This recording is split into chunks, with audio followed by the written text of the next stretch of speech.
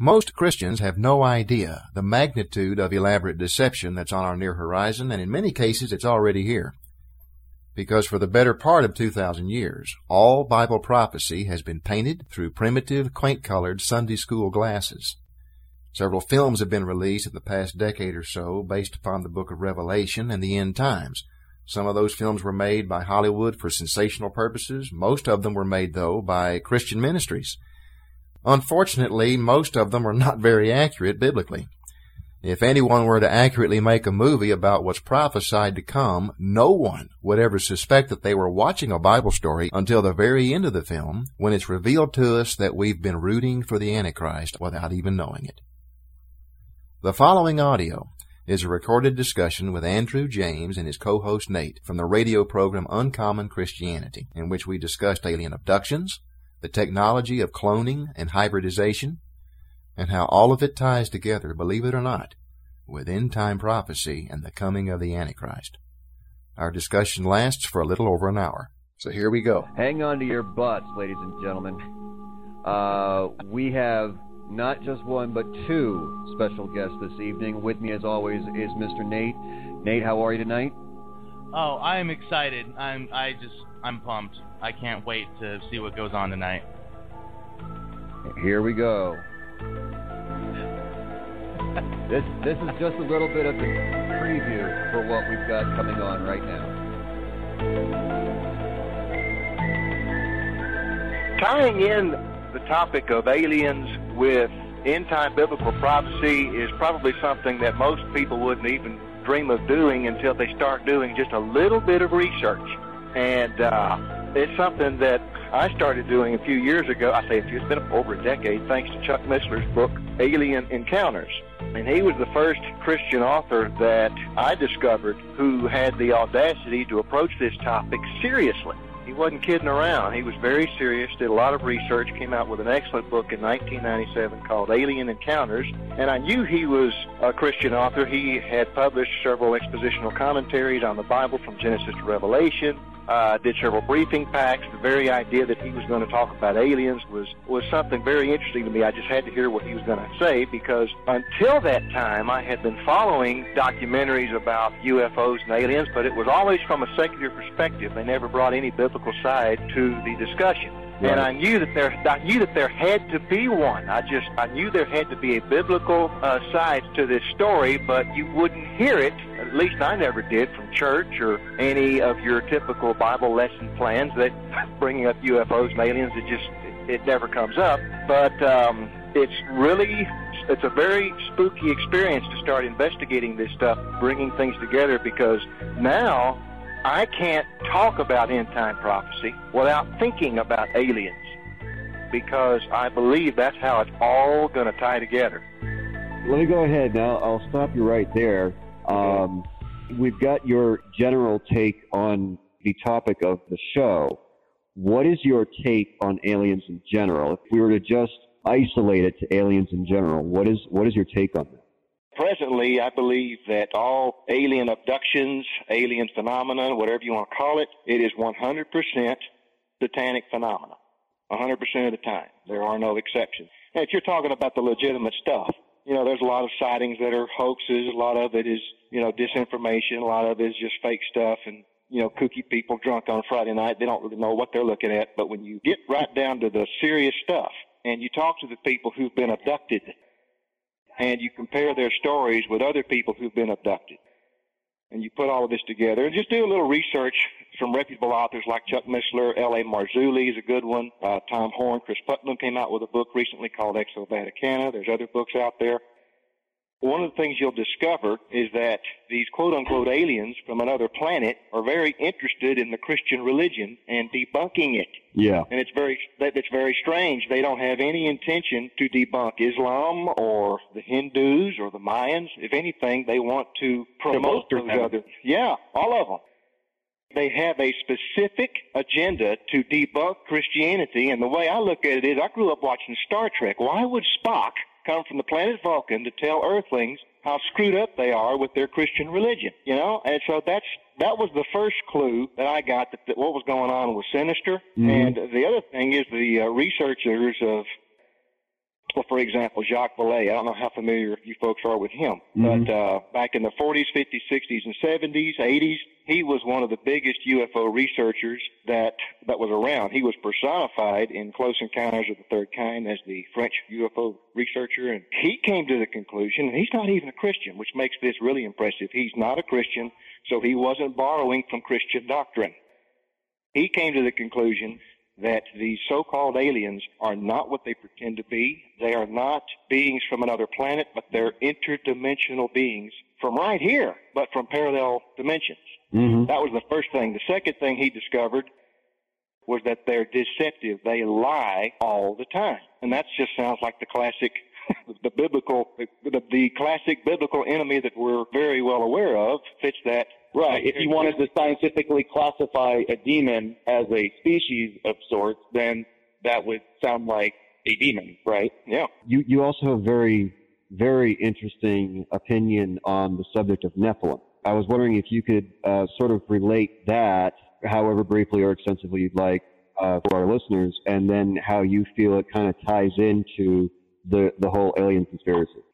Well, there's a big problem with that discussion because it seems that while you talk about it, you also are aware of many people who want to debunk what you're saying. So I can give you the nuts and bolts summary of that whole topic, but then approving it is something else, and that requires a lot of homework in the Bible and history and so on and so forth. But the net of it is human beings were created in the image of God, and even animals, even though they don't bear God's image, they were created by God for a purpose.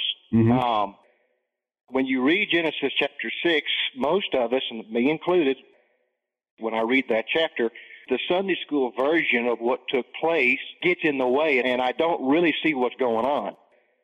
When you strip away the fairy tale Sunday school version of Noah's Ark and the flood and everything and just read the text and compare it to other biblical texts, well, not biblical texts, but texts that were being published around that time period, 3000 BC, they're not biblical, but I use them as secular records.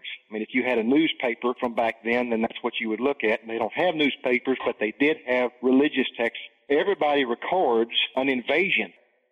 There was a massive invasion. Now, they didn't use the terminology aliens.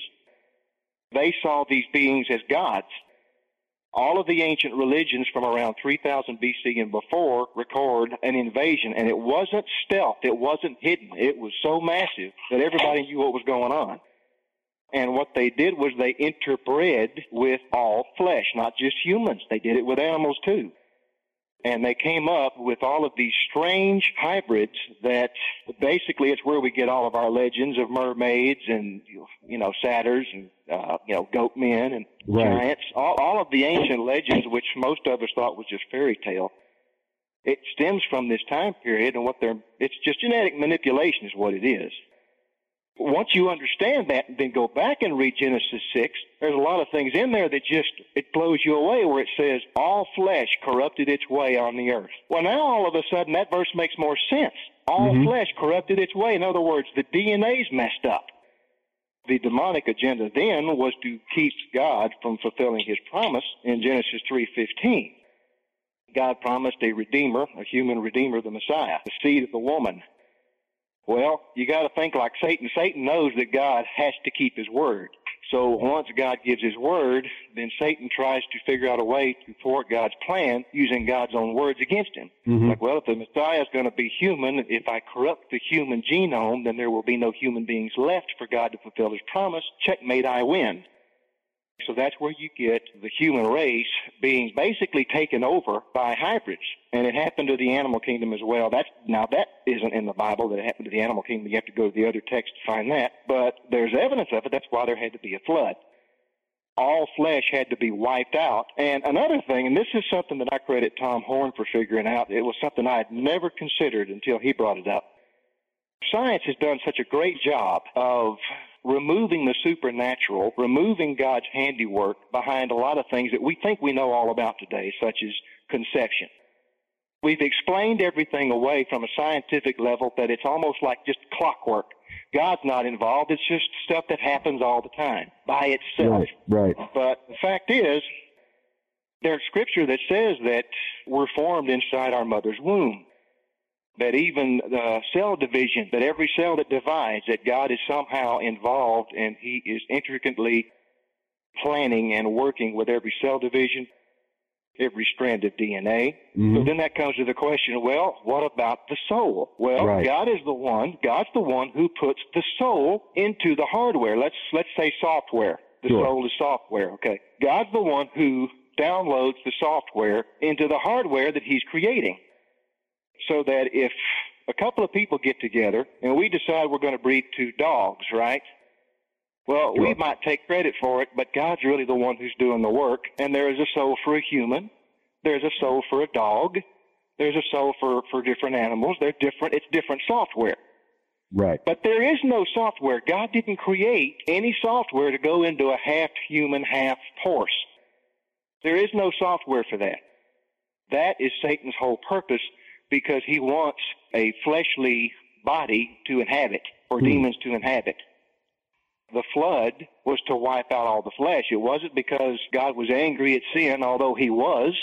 That wasn't the purpose for it. He was wiping out the Nephilim, and the word Nephilim, getting back to your question, it is a species of life that God did not create. Satan manipulates the DNA, whether it's human or animal. It's a half human or half animal and half demonic being is what a Nephilim is. And that's fact. That's history. All cultures have recorded these intrusions. It's where you get the legends of Zeus, abducting a woman and wound up giving birth to Hercules. Well, that's legend, but it's based on things that were taking place. Right. And then there's something that's even stranger. If you go back to Genesis 3:15, the prophecy, the very first prophecy of the Antichrist, the first title of the Antichrist, he's called the seed of the serpent. And Christian author Doug Hamp has done a lot of research on that. When he looked at the word seed, he's the one that came up with the idea what we're talking about is information. We're talking about DNA itself. When we read that with Sunday school glasses, we kind of think, well, he's going to be a product of Satan. He's going to be raised by Satan. But most of the time, the Bible turns out to be literal the more you understand what it's saying. And I believe, it's my interpretation, that the Antichrist is only going to be half human. Now, what other half he's going to be on a physical level, I have no idea. But when you watch Ancient Aliens, when you watch all of these documentaries, they're looking for an alien savior. Let's go back to Star Trek. Who was Spock? He was half Vulcan, half human. If Spock showed up in Washington, D.C., wanted to take over Washington, if I didn't know what I know, I would probably trust the guy. One of the prophecies of the Antichrist is that he's going to deceive, if it were possible, he would even deceive the elect. That pretty much is where the Nephilim ties into the alien conspiracy. And so you pretty much alluded to it, but let me go ahead and ask you to just sort of pinpoint exactly where what we're talking about intersects with end times prophecy. What does all this come down to? Are we looking at the eventual creation of, or should I say introduction of, the Antichrist, or are we looking at utopia, as some people seem to believe? Well, I think it's going to be packaged as utopia, and that's what's going to make it so very hard to resist. My perspective on this is sort of unique because I spent several years being deceived by the alien agenda before I finally saw what was going on. So I know what people are thinking. When I was a teenager and everybody else was watching Patrick Swayze and Keanu Reeves and Bruce Willis, I was watching Star Trek, the nerd, And the positive thing about Star Trek was that one day, perhaps a few hundred years from now, the human race is going to get its act together, and we're no longer going to fight each other. We're no longer going to be hungry for money and wealth. We're actually going to work together and fix all of our problems. Well, that's a very positive message. But then decades later, after they got everybody hooked into this whole mantra, then they introduced the idea that, well, we didn't do it alone. We got a little help from an alien race known as the Vulcans.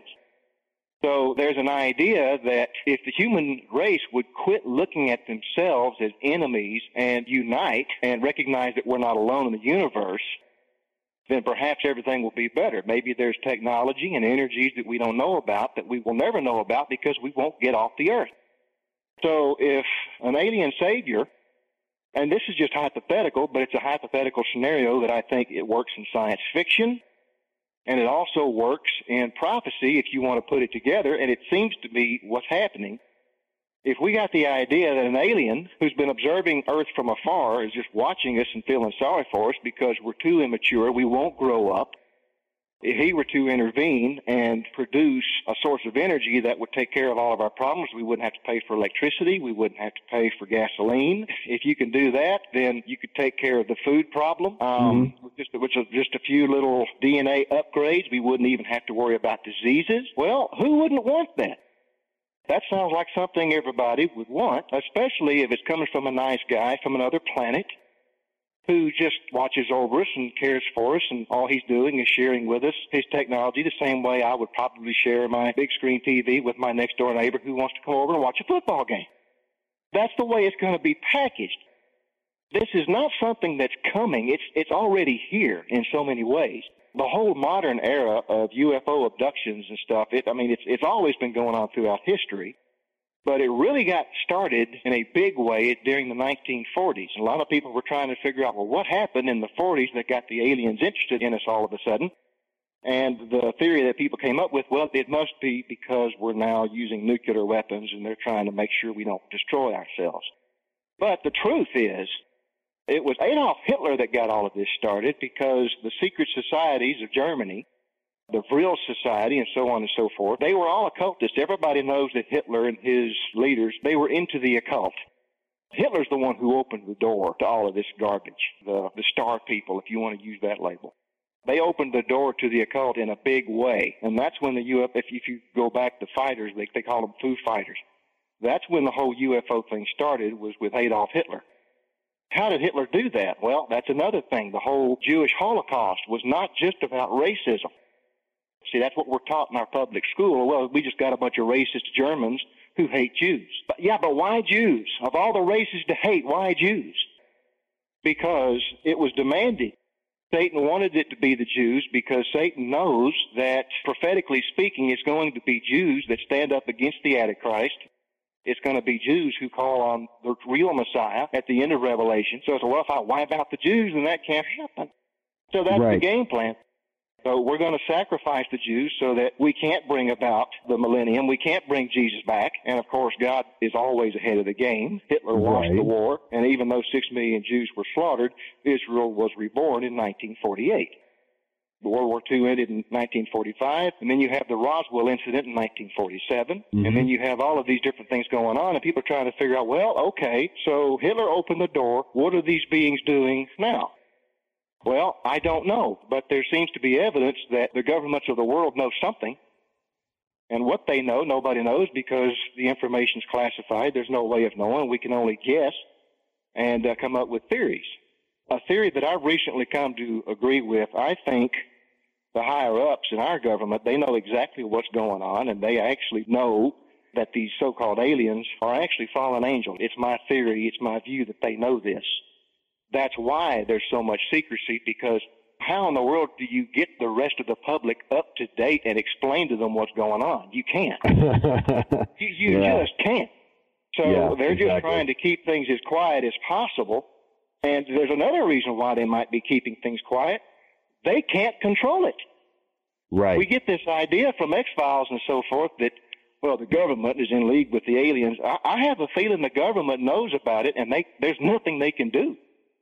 Yeah, so why tell the public about something that they can't stop, control, etc.? Yeah, right. So then you ask the question, well, then where's all of this going? Well, if you listen to the people who make it on all of these documentaries, who talk about what they've been told while they were abducted and everything, the message that they're bringing back is that the aliens are telling them, well, there's a big change coming on the planet Earth. And the change is going to be so drastic, it's going to require a new breed of human that doesn't exist now. It's going to have to be a human being that is half human and half alien. The next stage of human evolution is to be a part of another alien race, because that way you'll physically be able to fight off the diseases that are coming. But here's another message that a lot of these people get told, and this blows me away. They're told that there is a minority of people on the earth who will resist the future. Right. They hold on to their ancient religions. Most of them are Christians. Yep. They are going to be removed our alien brothers, we're going to remove them from off the planet Earth to get them out of the way so there won't be any violence, there won't be any turmoil, and we're going to take them to another planet and re-educate them. Now, when I read that, when I hear this testimony, I'm thinking to myself, you folks have brilliantly explained away the rapture before it has ever even happened. Yep. I mean, you know, the rapture will come and go. We won't be around to tell people what really happened to us, right? Right. And so, in my mind, you know, with all due respect to Kirk Cameron and the folks who did the Left Behind movies, you know, I watch those movies and I think there's so much naivety in the creation of these movies. In my opinion, to me, if you were to make a real movie about Revelation, it would look like a sci-fi movie, and all of us, including Christians, would probably be rooting for the bad guy and not know it until the very end of the movie. I think you're absolutely right. Yeah. Absolutely. Because he's going to get rid of the diseases, get rid of the energy crisis, get rid of money. We're all going to be one species. And folks, this, you know, it happened before. That's what Tower of Babel was all about. That's another story that we don't understand thanks to our Sunday school sunglasses that kind of color the story. We get this naive picture in our head that a bunch of people got together and were building a little tower that was going to reach into heaven so that they could touch God, and God didn't like that. God separated them. That's not what was going on. They were building a temple that was going to reach a pagan god, not the God of the Bible, but what they thought of as God. Right, right. Imagine a mile-wide UFO up in the clouds. Well, if the human race had a memory of something like that, because it happened before the flood, in my opinion, I don't believe ancient man was primitive with stone knives and, you know, rocks for wheels. I don't believe that. I believe the opposite is true. I believe we were born intelligent, and there has been a devolution of intelligence, not an evolution. Right, yeah. So, you know, after the flood came about, you have Noah and the faithful, but then you have everybody else saying, you know what, I remember hearing about a time before the flood when man was intelligent and they traveled to the stars. And if we could just get in contact with the beings up there, there used to be a mile-wide UFO. I mean, that's our lingo today. They wouldn't have used the word UFO then, but that was their mindset. So they were trying to undo what the flood did. They were trying to bring back those dark gods. Right. The fallen angels, those beings. They were trying to summon them back, and God wouldn't have it. So he stopped what they were up to, and now all that's left of that are some relics of the Middle East. But it's really interesting because when you talk about the Tower of Babel, it actually sounds like you're going more towards, for instance, like a Stargate-esque kind of atmosphere. Right. I was just going to interject that. Yeah, I'm glad you did. That's exactly what they were doing. They were trying to reach a Stargate. As a matter of fact, that's one of the reasons, if you go through the Old Testament, there are several places where in Israel, when they would demolish pagan worship sites, one of the things that they would do, the Israelites would do, they would turn the pagan worship sites into a legitimate worship site. They would put synagogues there, and God said, don't do that. Right. Even though you've overthrown the pagan worship sites, don't do that. And he doesn't explain why, but the impression I get is the fact that there's open doors that are there, demonic doorways. Yeah. You might overthrow the pagan temple, but the Stargate, if you want to use that word, it's still there. Yeah. So, you know. Yeah, but what I think is going to happen, the whole Tower of Babel incident, Nimrod, the first world dictator, all of that's going to repeat itself. What the abductees are being told, the aliens are telling them that there's a time coming that human race, they're just not ready for it. And among them are Christians, and we're going to have to get them out of the way. But don't worry, we're going to take care of them. We're going to re-educate them. We're going to give them time to adjust to what's happening, because it's going to freak them out to find out their God's not real and that aliens are among us and all of this stuff. Meanwhile, we're going to have the best, smartest, brightest, most attractive alien, who's half human, by the way. That'll make you trust him even more. Mm-hmm. And he's going to come down and he's going to explain everything. They're going to love the guy. And see, that's one of the things. Every now and then, people will start asking, I get emails all the time, do you think Barack Obama's the Antichrist? And I laugh every time I say, no, because I don't think the Antichrist is going to need a teleprompter. I just don't. So, the Antichrist, when he shows up, everybody's going to listen. Everybody's going to love this guy.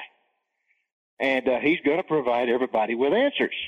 He's going to make a treaty with Israel. Israel's going to say, that's a great idea. I'll sign the treaty. Where do I sign up?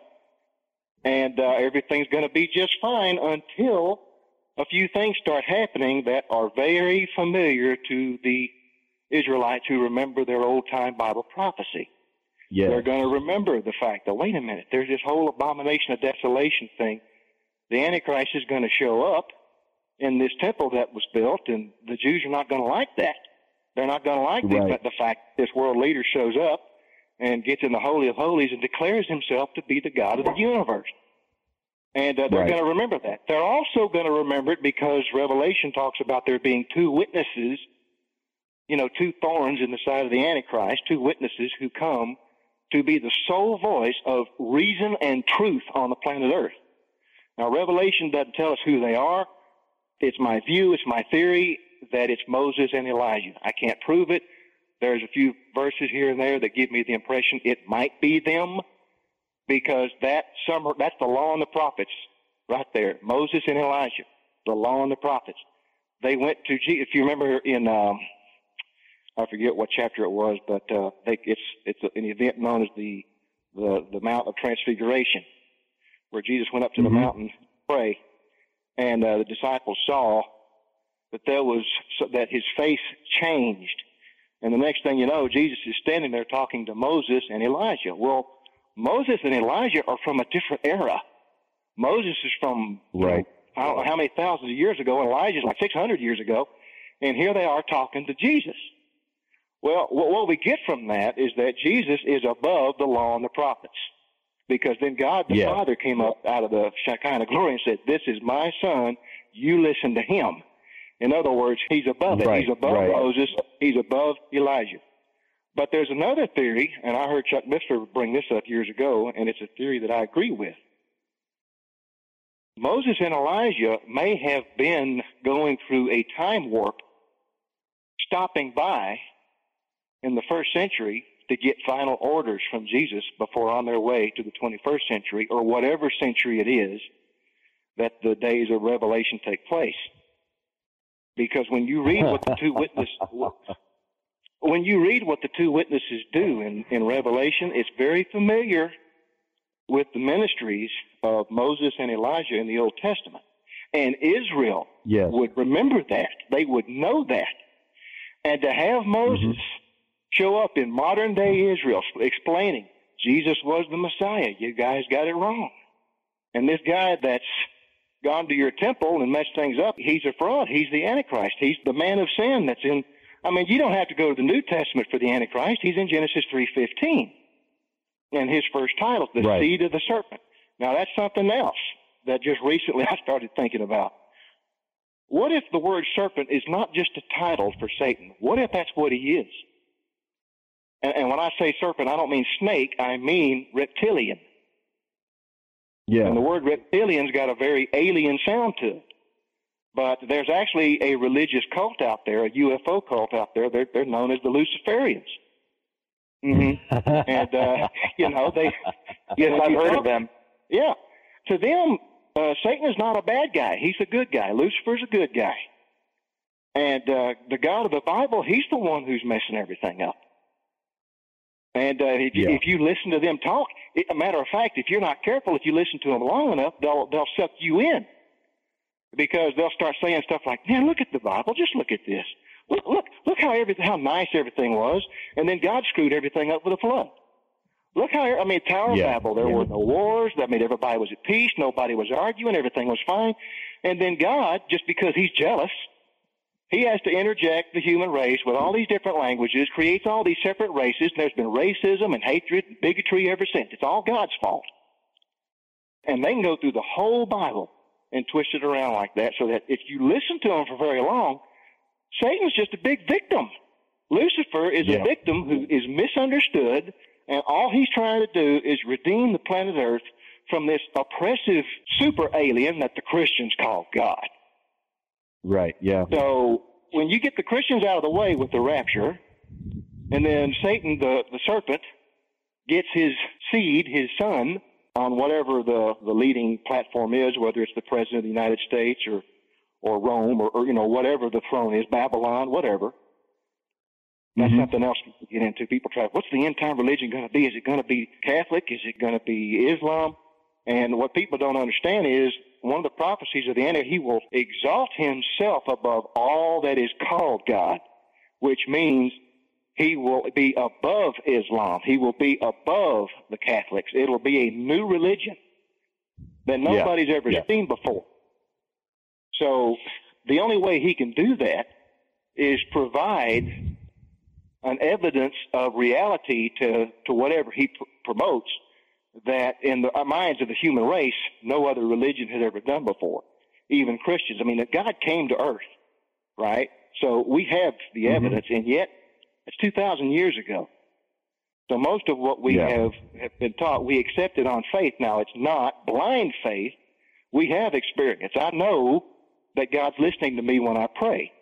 When I read the Bible, I know God's speaking back to me. So I have personal experience. I see things in my life, things that's going on. But most people of faith, and when I say faith, I put a little F. They're not really Christians. They believe in a God. They believe in a deity, but they're not Christians. If you get a man of power with technology and a mile-wide UFO and the ability to heal diseases and fix all of our problems, well, that is something that would bridge the gap between atheists, the religious, the agnostic, the scientific community. Every religion on the planet would find their own little way of accepting this. And as time goes by, it would even be elevated to the new religion. And it's my view, when it says that he will exalt and oppose all that is called God, he cannot take over the planet Earth and be worshipped under an alias. He might start off that way to deceive people to gain the power, because that's what he does all the time, is deceive and lie. But in the end, I think Satan wants to be worshipped as Lucifer. Jesus said something to the Pharisees. He said, I have come in my Father's name, and you will not listen to me. But another will come in his own name, and him you will receive. And when you read that, we know he's talking about the Antichrist, but what does it mean when he says he will come in his own name?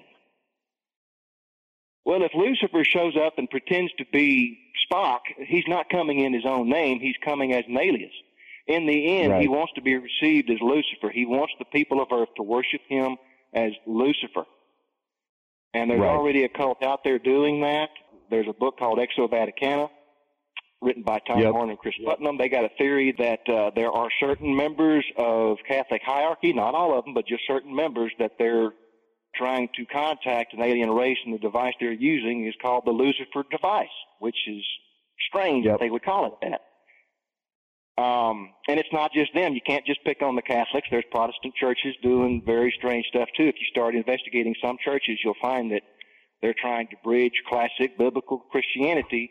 They're trying to mingle it with all kinds of weird New Age mysticism that you would find in a New Age smoke shop. I'm really glad that you brought that up as well, because I don't know how many church-going people I've seen fall into either New Age mysticism, like you said, or even just all-out witchcraft, just because they've seen a little bit of the reality of it. They see a demonstration of it, and then they just immediately accept it, and they'll work it into their own personal faith, their own personal religion.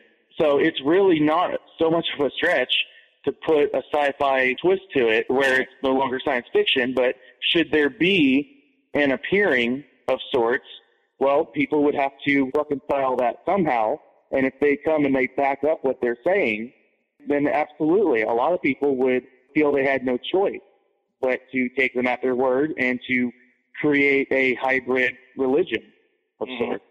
And what you were saying previously about Satan, if he starts out with an alias, he would eventually come to his true name so that he would be worshipped without being called by a different name. There are actual actually three historical examples that come to mind to where men did that very thing. One you can read about in the book of Maccabees, where Aristarchus IV, he came in and he put up a statue of Zeus in the temple. Right. But eventually he said, oh, wait, guys, that's not Zeus. That's actually me. You have to worship me. That was the first abomination of desolation, and that was what started the Maccabean revolt. Maccabean revolt, right. Mm-hmm. Right. And then the Roman emperor, he was called the Pontifex Maximus.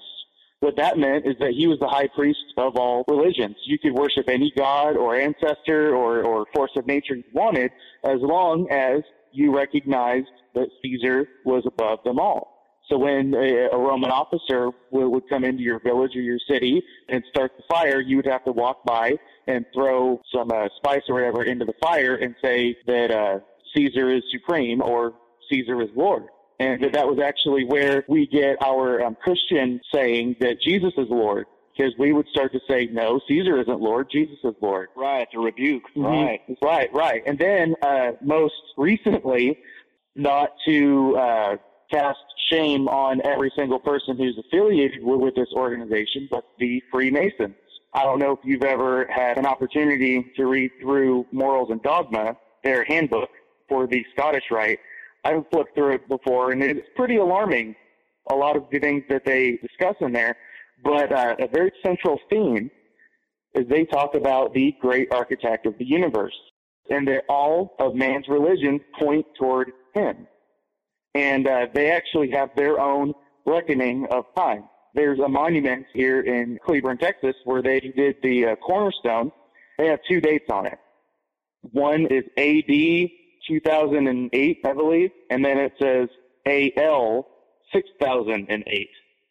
And I look at that, and I'm like, that can't be what I think it means. But I looked it up, and I was correct. A.D., as we know, is Latin for Anno Domini, in the year of our Lord. Right. According to the calendar by St. Jerome and the Catholic dating and all that. A.L. is Anno Luciferus, in the year of the light. Oh, my gosh. Yes. So, again, I've known people who have been involved in that to like a lesser degree. And of course, we have a lot of founding fathers of this country who've had their names attached to it. So I'm not saying that all Freemasons are devil worshippers or something. They, no. They have hospitals and stuff out there. Right. But you can absolutely see that if you take their own handbook and look at it, what is the blueprint there? What could easily step in and take the helm of that? Right. I believe it's exactly what you were saying. Yeah, well, that's the thing. Lucifer means light bearer. Mm-hmm. Because in the beginning, he was the shining one. When this hits, it's something, because for years that used to mystify me. I thought, what deception could be so potent and so powerful that it would even deceive me if I was here? And the only thing I could come up with was the whole UFO thing, because even though I was a Christian, I was still following the UFO stuff, not putting the two together yet. Because back when my faith was in its infancy, the way I looked at it was God created us. He can create as many races as he wants to. To say that we're the only ones here is arrogant. But it's only arrogant if it's a presumption. But if God comes right out and explains, I actually believe the universe is as big as it is because it will be inhabited at one time, just not now, not until sin's dealt with, not until Satan's in chains. But once sin has been dealt with and once Jesus is on his throne in Jerusalem, where he's supposed to be right now, he's on his Father's throne. There's prophecies about Jesus taking the throne of his forefather David. That hadn't happened yet, which means it has to happen. It's going to happen. Where sin has been dealt with and Satan is in chains and Jesus is on his throne, I believe the universe will be a playground. I mean, we'll be able to go anywhere we want to because there won't be anything that limits us. So that's why it's uninhabited now. It's because we're not mature enough for it yet. We have to deal with sin first. Right. And that's a big problem. And I made a big deal out of that in one of my podcasts years ago. I thought, sin's a big problem. If there was an alien race out there who was sin-free, then that would be front-page news in the Bible. That would be all over the place. Here, trust these guys. They're sin-free. They got it right. But there's nothing there, even though there's nothing in the Bible about an alien race, there is a lot in the Bible about a coming deception. So, okay, what's the deception? And then when you start watching all of the sci-fi movies, which I did, I'm a big nerd. You watch all of the science fiction movies, all of the TV shows, and then read Bible prophecy about what's coming. It's amazing how similar it is. Bible prophecy is avoided because it just sounds too weird to people. But if you've seen as much Star Trek as I have and then read Revelation, it makes sense. You just have to understand the Antichrist is going to promote himself to be half human, half serpent, or half human or half something else. And this is the thing that I found out in Exo Vaticana. Whatever alien being is communicating with conspiratorial members in the higher ranks of the Vatican or whatever organism, the Masons, whoever, they're being told the people will not have to get rid of their faith in their religion at first. It'll be a gradual thing. People will hold on to their own faith while embracing this new leader, this new alien race, and as time goes by, it'll just kind of slowly slide into each other. People will slowly, comfortably, at their own pace, let go of their religious beliefs and embrace this new way of looking at things. And it'll be seamless, it'll be smooth, it will not be violent. Except for one group of people, those stupid Christians. We got to get them out of there first. There are several UFO researchers that are not Christians that are at YouTube. And my heart goes out to these folks because these are nice folks. These are nice people who are looking for something that they know we're not going to get ourselves. The people of Earth are just stupid. They're greedy. They're arrogant. They're hungry for violence. Things are not going to get better on their own down here, and they're looking for answers up in the sky. To them, when you speak of Jesus to them, they think Jesus is a cartoon character from South Park. They think Jesus is represented by Ned Flanders on The Simpsons. Mm-hmm. So, they don't want anything to do with Christianity because to them it's an outdated system of belief that's being held on to by people who just don't get it. And they don't realize it's the other way around. Everything that's happening now has happened before. It happened in Babylon. It's happened in Rome. That's something else that Satan did that was pretty crafty. We have been taught in Western education that all of the belief systems of the past was superstition, which means a bunch of people just sat down and made up Zeus. They made up Athena. They just made up all these legends. And if you look at the intelligence of the civilization of Rome, how could they be so stupid to believe in Zeus and Athena and Venus and all of this stuff? There was something real going on. There were fallen angels that were assuming these identities so that the higher-ups in Rome, they were making policy.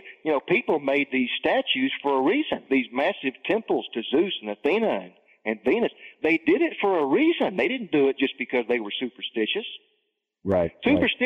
People who are superstitious don't do anything but put horseshoes next to their door. They don't build temples and then, create mathematics and come up with the street system and the sewage. Rome was the most intelligent society of its time. Right. But they got that intelligence from super beings. They were fallen angels. And you can go the same way to Egypt. The leader of the planet was Egypt. Well, how do you become that smart? How do you become that powerful if you're just superstitious? Right. If you look at their gods, remember the little emblem that's on all of Pharaoh's crown? It's a serpent. Gee, what a coincidence. I wonder what happened. The Nile god, Ra, the sun god, if you listen to their testimony, well, who was Ra? Well, he flew on a silvery disc that shined with many colors. Gee, it sounds like what they call a UFO today. Mm-hmm.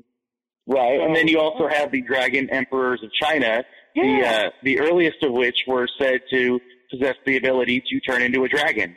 And that was where the dragon emperor title came from and why dragons are revered to this day in Chinese culture, not as monsters, but as symbols of wisdom, imperial authority. And that's one of Satan's titles in Revelation, the dragon. So, what happened before? It happens a lot of times. Babylon, Egypt, the Mayan culture, Rome is probably the most recent. Then you have, like you said, China. If you listen to the Native Americans, they talk about the Star People. I mean, all of these civilizations. It's going to happen again. It's happened before. It's going to happen again. Only this time, hopefully for us, it'll be the last time. Because I just seriously, when you think about it, I don't think that the planet can handle any more of this. Because the technology today, And that's something else that causes a lot of Christians who are into prophecy. One of the things that really makes us wonder how much time we have left is because even though Christians have been waiting for 2,000 years for the Lord's return, there's one thing different about the current era that you can't say about any other era in history. All of the technology is there for Revelation to be fulfilled. You couldn't say that 50 years ago. Right, the technology, I mean, all the technology's there. When it talks about the whole world will see the two witnesses slain and then get up 3 days later like nothing happened. Well, how can the whole world witness that? When that was written 2,000 years ago, people thought John was on acid or something because the whole world's going to see that? How are you going to get the whole world in one place to see that? Well, John didn't explain to them that in the 20th century they would invent television. And in the 21st century, everybody would be carrying the internet on this little bitty box in their hand, people walking around like zombies looking at their little iPad and iPhone and everything else. And even people who miss it live, there'll be 20 different pictures of it at YouTube from different perspectives, and they'll see it there. So you got that. Well, what about the mark of the beast? Well, 100 years ago, people came up with the idea of going to be tattoos of 666 on your forehead. Well, that's what you would say then, but the fact is, it might be a DNA upgrade. That's not a mark at all. It's a mark because it might go through the forehead. It might go through the hand. But what it is, it's a DNA upgrade because one of the things is we're computer programmers. You guys build websites. I'm sure I know I have. Mm-hmm. One of the things that I discovered that's kind of cheating. If you want your website to look a certain way and you can't figure out how to do it, you can find somebody else's website in which they've accomplished it and get permission for them. Hey, can I just copy the code that you used on your website to get that effect? If they say, yeah, they'll give it to you, and you just splice it into your own code, and there you go. Well, that's what they're going to do. That's what people are trying to do with DNA. They're figuring out, well, okay, human vision is supposed to be 20/20. We just can't get it to go past that. But, boy, a bald eagle has excellent vision. If we could just find out where in their DNA that is programmed, take it from them, splice it into human DNA, then we'll get humans with perfect vision. Yeah, and interestingly enough, Josh, that from all that I can recall is actually called, it's a process of quote unquote cloning and hybridization. Right. So, interestingly enough, that's the terminology used for web pages. When you clone another web page and input the code into your own web page code, that is the hybridization part of it. So it's cloning and hybridization in web pages. Why wouldn't it also be in terms of DNA? Mm-hmm. That is the bottom line, basic premise of the recent Spider-Man movies. They've completely taken that whole idea to the next level.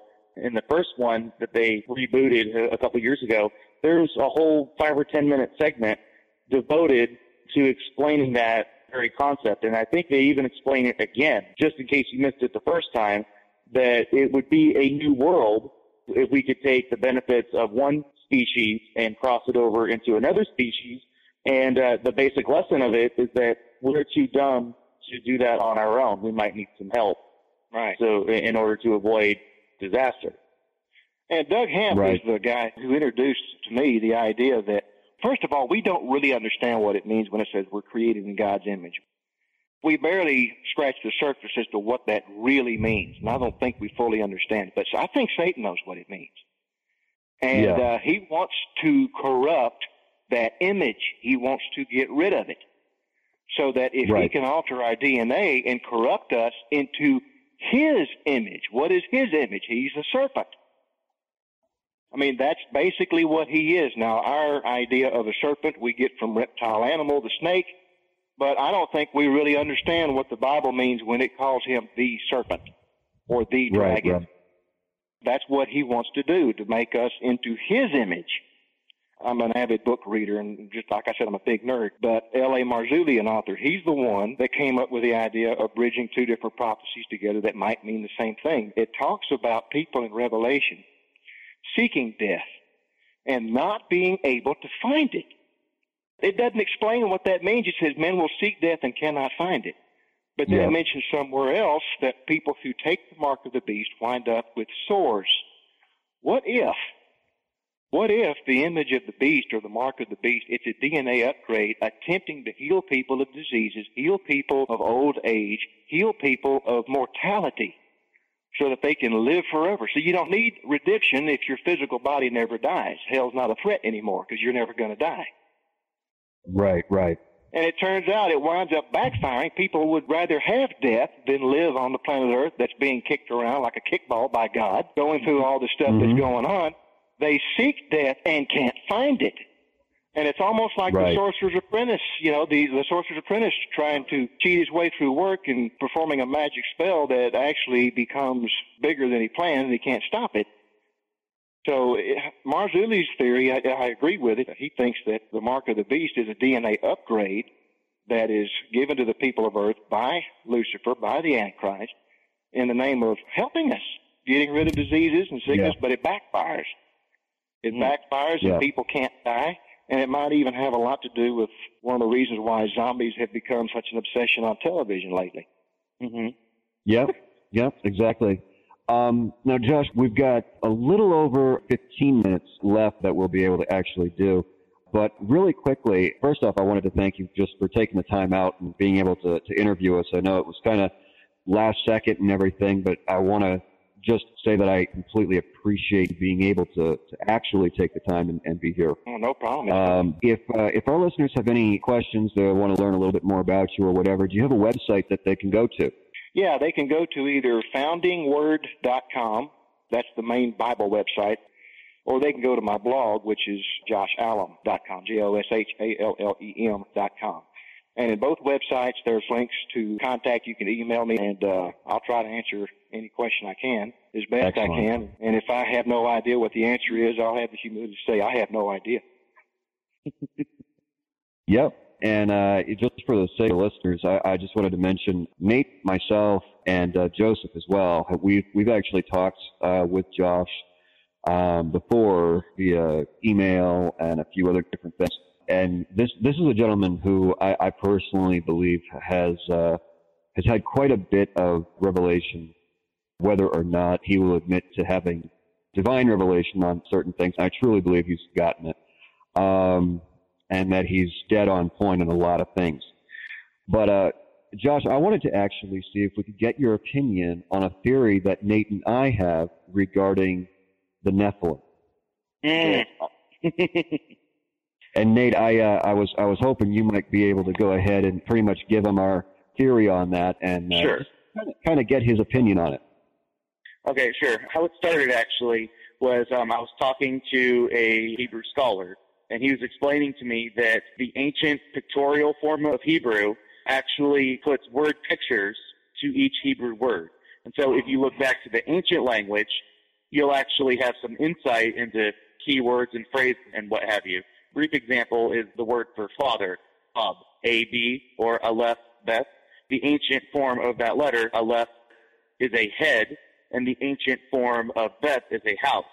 So you have head and household, head of household, father. Right. So I asked him, okay, so what would be the word picture behind the word Nephilim? Because that seems to be a matter of debate of who exactly that was talking about. And he said, okay, well, you'd have to look to the root word, which is Nephal, and it's 3 letters, Nun, Pei, and Lamed. So Nun is a seed, Pei is a mouth, and then Lamed is a shepherd's staff. And so he said seed would mean life, mouth would be speech, and then the shepherd's staff, it'd be authority. And I said, okay, but the word means to fall down, to fall, to be prostrate, basically. Those are really, really strange pictures to put together to describe the word to fall. Then it clicked for me. That would be an act of worship.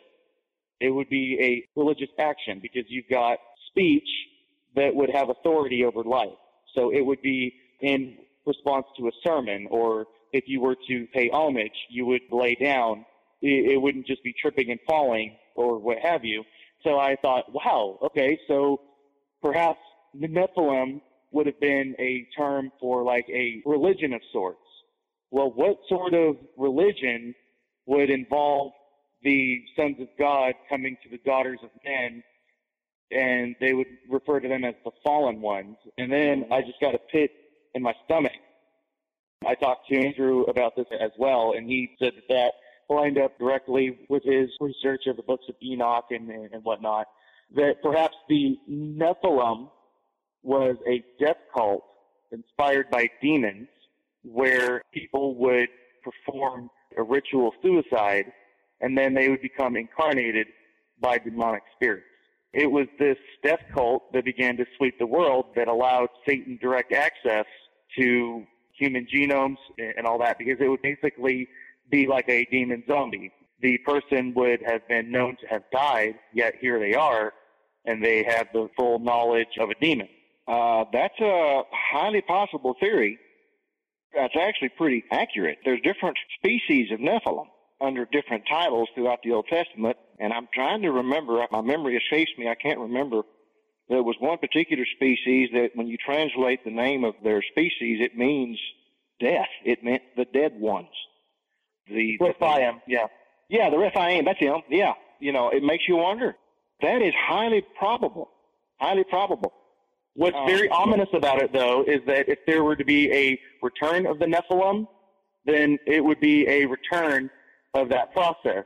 So what would an ancient death cult look like in modern times? It might look like a clinic where you go in there to get upgraded, and if you don't take the upgrade, then they just kill you.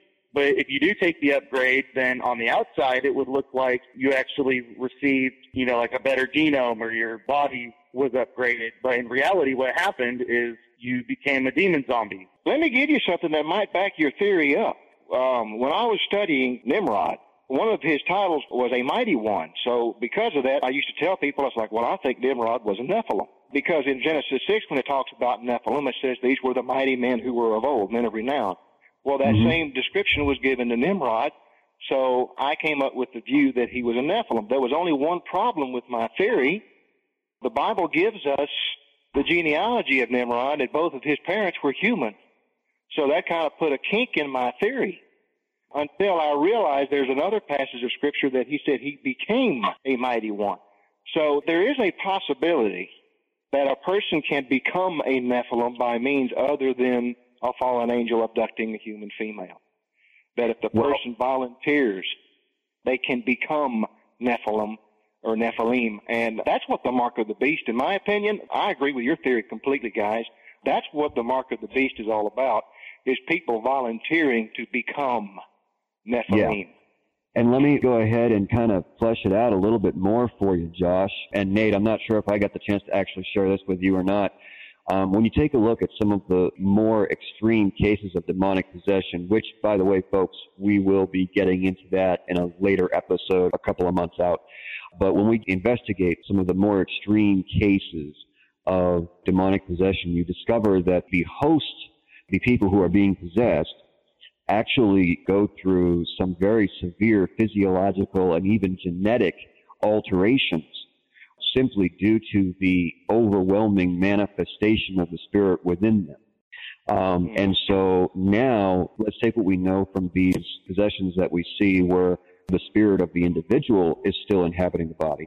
And now let's take it to the point where you've got the death cult, and you have these people who have been like, okay, yes, we are going to sacrifice ourselves to you. We're going to kill ourselves to allow the vessel, our bodies, to act as your vessel. Well, now you have a full-on, fully powered demon with a physical vessel that has not had the chance to decompose, that they demonstrate the ability to prevent from decomposing, that goes through a complete and total physiological, genetic, and every other manner of alteration.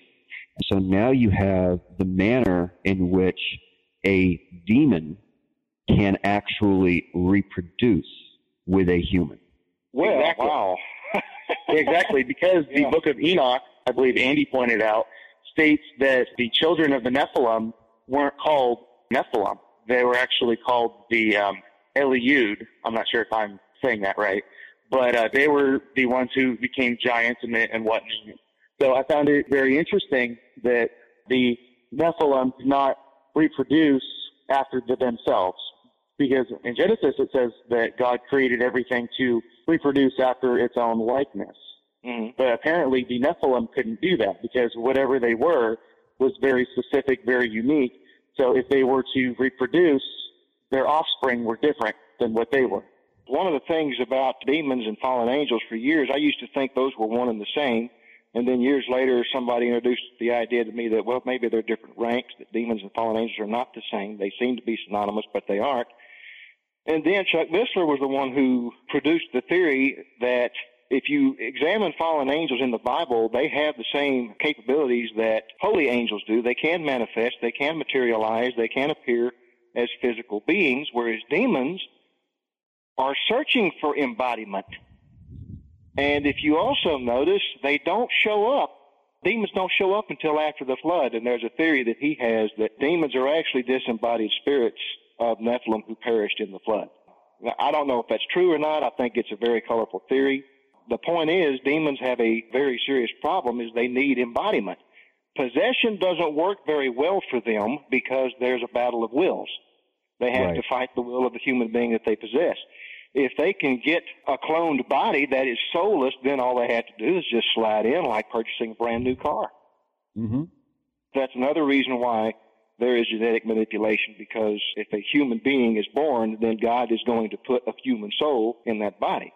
But if a fallen angel manipulates DNA and creates a copycat that's not fully human, then God's not going to put a soul in it, which is what the demon wants. What if a Nephilim cannot actually die? Because we have because we have this over-glorification of zombies and vampires who live for centuries and even thousands of years. What if the flood simply took them and flushed them down and they are being imprisoned? There may be a time when they are released, because the Bible talks about how there is an army that is imprisoned and it's released. Well, I'll tell you, I won't completely shut that down. I'd have to look into it, but I'm under the impression that the Nephilim, that they all perished in the flood. The fallen angels that produced the Nephilim are in chains in a place called Tartarus. Mm-hmm. That's one of the reasons why Satan is so busy trying to produce a new army. The Bible, it says a third of angels fell. Well, that means Satan and his forces are outnumbered 2-1 for the Battle of Armageddon. So Satan is trying to increase his numbers with this whole army.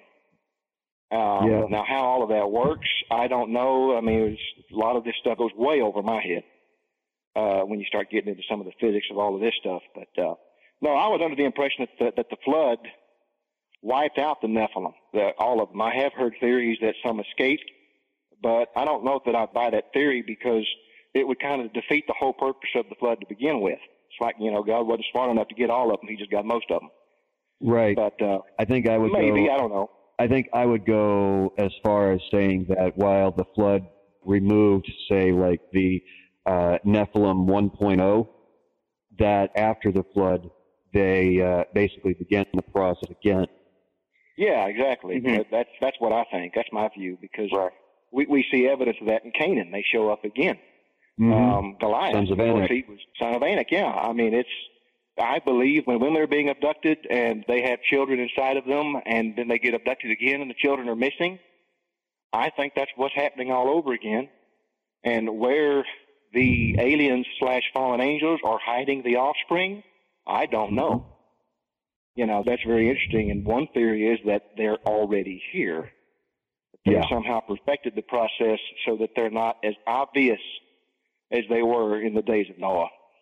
Absolutely. Because you said Nephilim 2.0, this is Nephilim 3.0, 4.0. I mean, it's been 6,000 years of perfecting this process.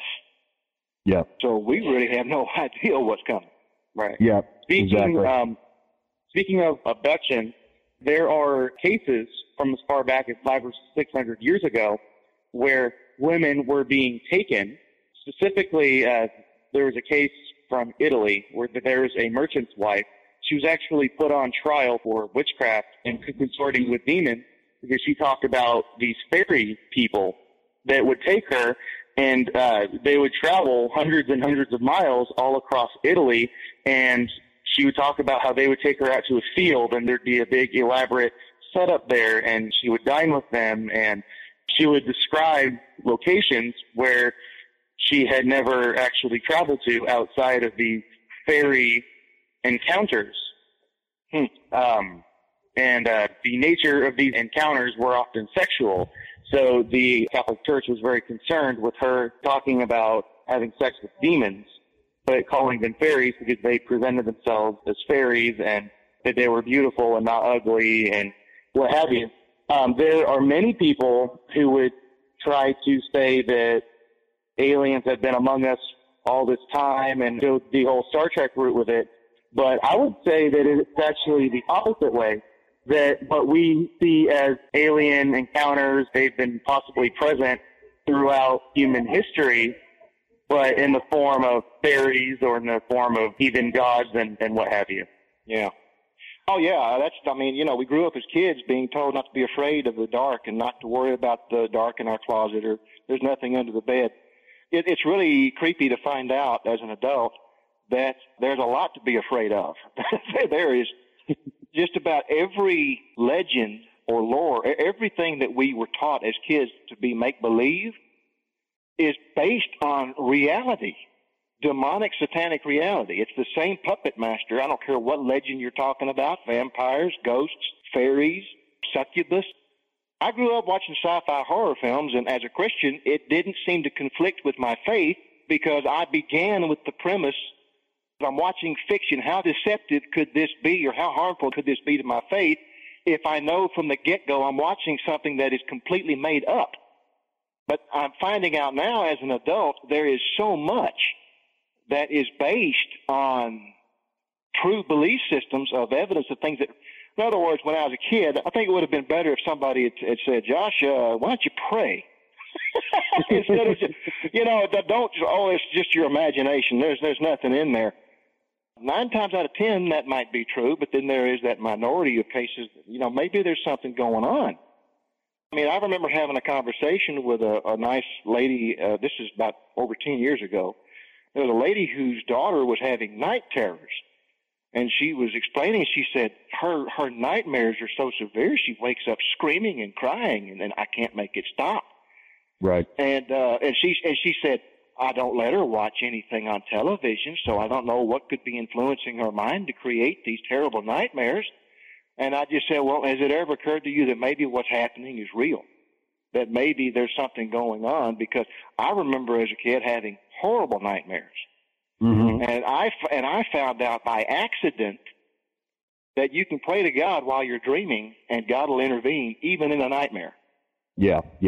I learned that at a very young age, and it almost makes me wonder. I just wonder how many nightmares are truly the product of childhood imagination, and how much of it is the result of playful demons who have nothing better to do but to torment and bully a little kid that doesn't know any better at night. Because what are the adults going to do? They're just going to say, oh, go back to sleep. It's just a dream. Exactly. Just tell them. Just pray. See what happens. Yep, exactly. All right, we are out of time for this particular interview. Josh, give me just a moment as a sort of a final thing. If you were in an elevator with a Christian who maybe had expressed some kind of interest in this, but didn't really understand why they should be concerned about it as a Christian or whatever, what would be like a 15 to 30 second statement you would make to them that would drive home the importance of this subject? Well, I'll just have to quote others that's what got me going, is that it's a game changer. If you're a Christian, what would you do if a mile-wide UFO showed up over Washington and on television? What would you do? It's easy to debunk this stuff if all it is a documentary on TV. You could just say, oh, well, you just turn the channel and pretend it's not happening. But if it happens in your front yard, or if politics is suddenly changed by ET politics, what are you going to do about it?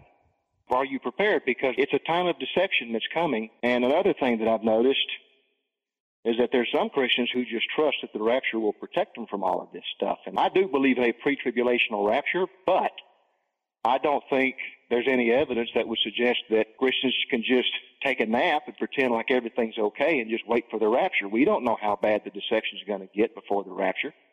Exactly. We don't. And I think it's also lazy and immature to just use the rapture as a scapegoat to not pay attention to what's going on. Yep. So I think the other 15-second speech, depending on who I'm talking to, would be as an opportunity for ministry. Because there are people who might get saved if they found out that Jesus Christ has the power to save them from being abducted every night at 2 o'clock in the morning. Yeah. There's ministries out there targeted for that. Joseph Jordan's one of them. I don't know what he's doing now, but for years he was involved in a ministry because he was a UFO researcher at MUFON, the Mutual UFO Network. He got saved when he found out that some people would call out to Jesus' name for help, and those abductions were being aborted. It blew him away, and as God would have it, he happened to know a Christian at the time who led him to Christ. And then he made a ministry out of it. He turned it into a big ministry, and there are several people who had lifelong history of abduction. They got saved. They found out how to rebuke this stuff in Jesus' name, and they're free now. So it's an opportunity for ministry. I mean, not everybody's a victim of alcoholism. You know, that used to be, you know, are you an alcoholic? Come to Jesus. Well, they need to broaden their testimony, their ministry to say, are you abducted by aliens? Yeah. Now, can you imagine a pastor having the guts to say that at a church somewhere? Raise your hand if you've been abducted by aliens. Who's going to raise their hand in that church without being laughed at? Yeah. And yet, that's a good question. Yeah. There are internet forums devoted to that where people are having to go to the New Age mystics and all that because a lot of Christians don't want to take them seriously. Yeah. Yep. I mean, it's an opportunity for ministry. There's stuff going on that the Christian church of today, they don't want to talk about it. So guess where these folks are going? They're going to the History Channel. They're going to the Discovery Channel. And guess whose side they're on? Not the God of the Bible, you know. Right. Exactly. Well, Josh, thank you very much. Ladies and gentlemen, if you want to know more, you can go to www.foundingword.com or www.joshallam.com. You can also look in our info box, and you will find a link to some of the material that was talked about, including Alien Encounters by Chuck Missler. Again, Josh, thank you very much. And well, there you have it, folks. We'll continue to monitor this particular topic as it becomes more relevant in current headlines. In the meantime, we'll continue our Bible studies. Until then, we're out of here. Take care.